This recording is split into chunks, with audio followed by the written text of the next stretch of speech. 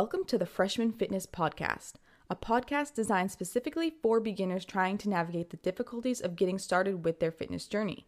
My name is Emily, and I'm a certified personal trainer and gym rat dedicated to providing you with the tools necessary you need to start your fitness journey and to stick with it. This podcast is sponsored by The Lift Box is a veteran-owned fitness subscription box that sends out awesome monthly boxes. Each box they send out has 4 to 6 supplement samples, a drink, a few healthy snacks, a gear or accessory item, and a t-shirt. It's the perfect way to try new fitness products and an awesome treat to get once per month. You can cancel at any time, and if you're interested in trying it out, use code Emily to save $20 on your first box. This week, we're going to talk about home workouts for beginners. If you don't have a gym, it's really no problem. You can still work towards hitting your fitness goals. In today's fast-paced world, finding time to hit the gym can be a challenge to say the least. However, that doesn't mean you have to compromise your fitness goals altogether. Although I'm not personally a huge fan of home workouts due to the aspect of limited equipment availability, generally speaking, you can still see results for at least a period of time. In this episode, we're going to talk about what equipment I recommend to get started and how to make the most out of your home workouts and making them the most effective possible. For essential equipment, I'm going to start with a yoga mat at the very base because you're going to have to do some stretching. You're going to have to do some things when you're on the floor, potentially. And instead of laying on either your tile floor, your wood floor, even a carpet, a yoga mat is going to be much more comfortable for doing all of those things. Next is going to be a resistance band set. I personally like the set where it goes from 10 to 50 pounds. It comes with handles and ankle attachments, comes in a giant bag. It's just a little better, in my opinion, than getting the smaller resistance bands or just a single set with one weight so that at least you have some variety in weight to use. Next is going to be an adjustable bench because we're going to get to the dumbbells, but for now, an adjustable bench that goes up and down so that you can do incline exercises, you can do flat exercises. I don't really think they have one that declines, but if they do, that would be also cool. And some even come with a foot attachment so that you can do some leg exercises as well. This leads us into our next one, which is going to be an adjustable dumbbell, but I personally recommend 2 adjustable dumbbells instead of just one. They have sets where you can turn them into kettlebells, you can turn them into barbells, which is very, very cool. I highly recommend getting this set for you guys. And by the way, all of these things that I'm mentioning are linked in the blog post that I had for this week. So you can go in directly on that post and then hit the links to access the direct equipment that I'm talking about. And then last but not least, we're going to get a foam roller because they are so good for recovery. And if you don't have a bench as well, you can actually do some exercises on the ground on top of the foam roller, such as flies or bench press, just to get a little elevation. Now, the structure of your home routine itself is going to be pretty much the same as if you were to go to the gym. You're going to start with some type of dynamic warm-up, whether it's dynamic stretching or just warm-up sets. Either really works. I'm personally more on the warm-up set bandwagon right now, but definitely stretching is great for you. Then you're going to choose your workout split. So whatever workout split you're doing, you're going to move into that workout split after your warm-up.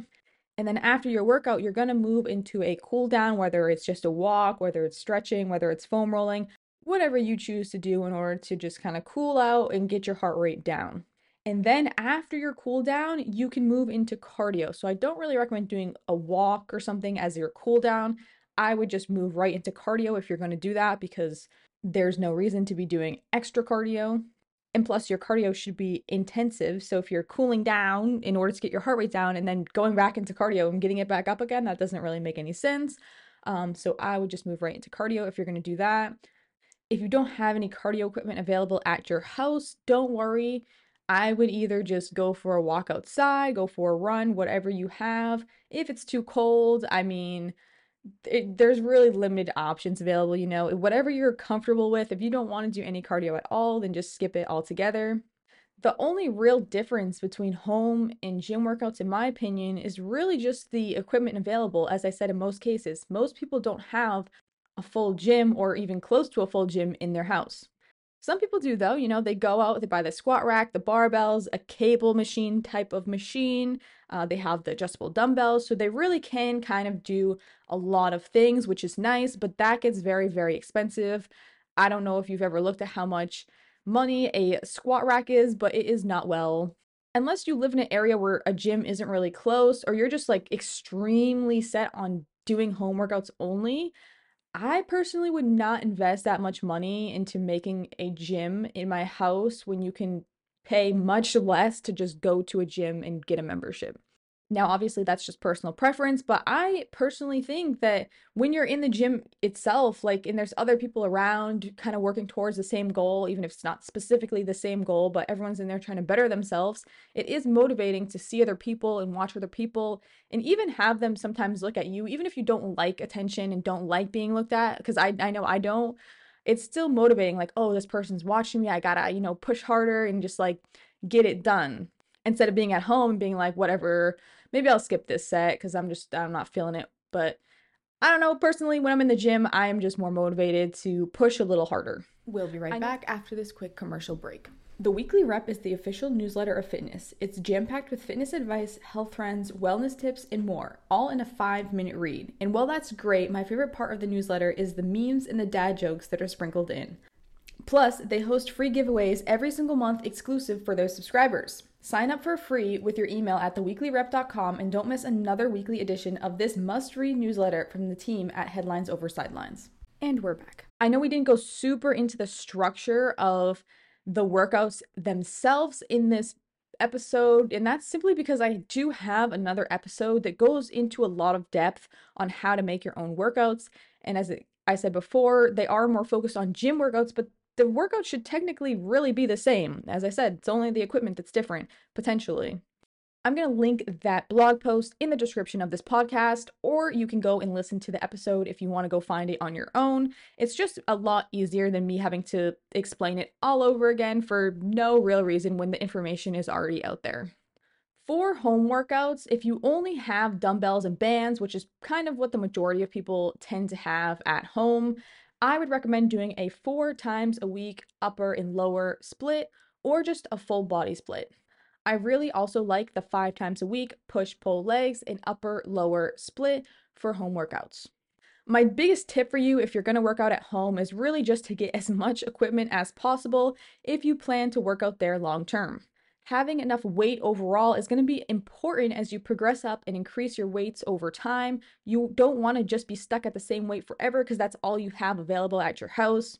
This is honestly a great way to hit a plateau and stop making progress in your journey. You'll also need to switch up your workouts every 4 to 8 weeks, so the more equipment you have available, the more exercise variations you're going to be able to do. Even if it's the same exact exercise, switching up the equipment used makes a big difference. And just to explain this to you, for example, if you're doing a dumbbell bicep curl versus a band, like a resistance band bicep curl, dumbbells have the most tension at the bottom and the middle of the exercise as you're curling up, whereas a band has the most tension at the top of the curl. So even though it's the same exact exercise, they are working your biceps slightly different, which is going to have an overall impact in the way your bicep forms over time. So using as much equipment as you can over time is gonna have the best turnout, in my opinion, in terms of just having aesthetically pleasing muscles. But if you can't do this, don't worry. Both are great exercises for building your biceps overall, and you're still gonna have a pretty good looking bicep if you're doing some curls. It's just a matter of working those very, very small muscle groups within the bigger muscle group. Whether or not you decide working out at home is for you, you should be able to take all of these tips and run with them and make your own workouts successfully. Especially if you go to the other post I mentioned and really read through that post because it does give you a pretty detailed layout of how to make a workout. But let me leave you with this. If the only reason that you want to work out at home is because you're scared of the gym, I highly recommend pushing yourself outside of your comfort zone and getting to the gym anyways. There are certainly ways to overcome your gym anxiety, which I talk about in another episode or blog post that I will link in the description of this podcast as well. It has a lot of great tips in there on how to just kind of slowly work towards getting more comfortable and confident in the gym. All progress is made outside of your comfort zone and potentially outside the comfort of your own home. As I said before, I'll always advocate for gym over home workouts.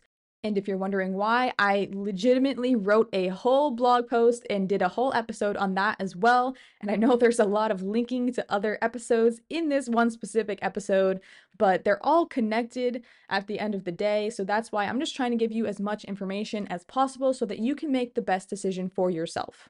With the amount of resources I've talked about in this one episode alone, you should have no excuse to get your butt to the gym unless you simply cannot afford it, there's not a gym near you, or you just don't have the time to get there.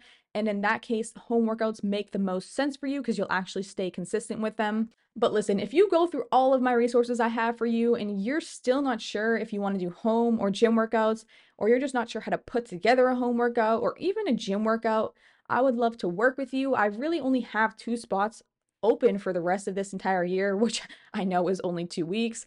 But going into the new year, I'm really going to have less spots available, and the price is increasing because demand is getting pretty high. So I'm sorry about that, but it is simply business, supply, and demand. So if you've ever thought about working with me or want to take that leap, I highly recommend doing it now so that you have the best chance to actually get a spot and work with me. Again, I'll link that application in the description of this podcast. So in the description of this podcast, there is going to be many, many links. Make sure you look at and read all of them to get the most out of this episode. Thank you so much for listening in to today's episode. If you enjoyed this episode, share it with a friend and tag me on Instagram at emilyrobinson.fit so that I can personally thank you. You can also head over to my website, emilyrobinsonfitness.com, to check out my beginner's ebook that goes over everything you need to know about mindset, working out, and nutrition to get started with your fitness journey and succeed. Until next time, signing off, Coach Emily.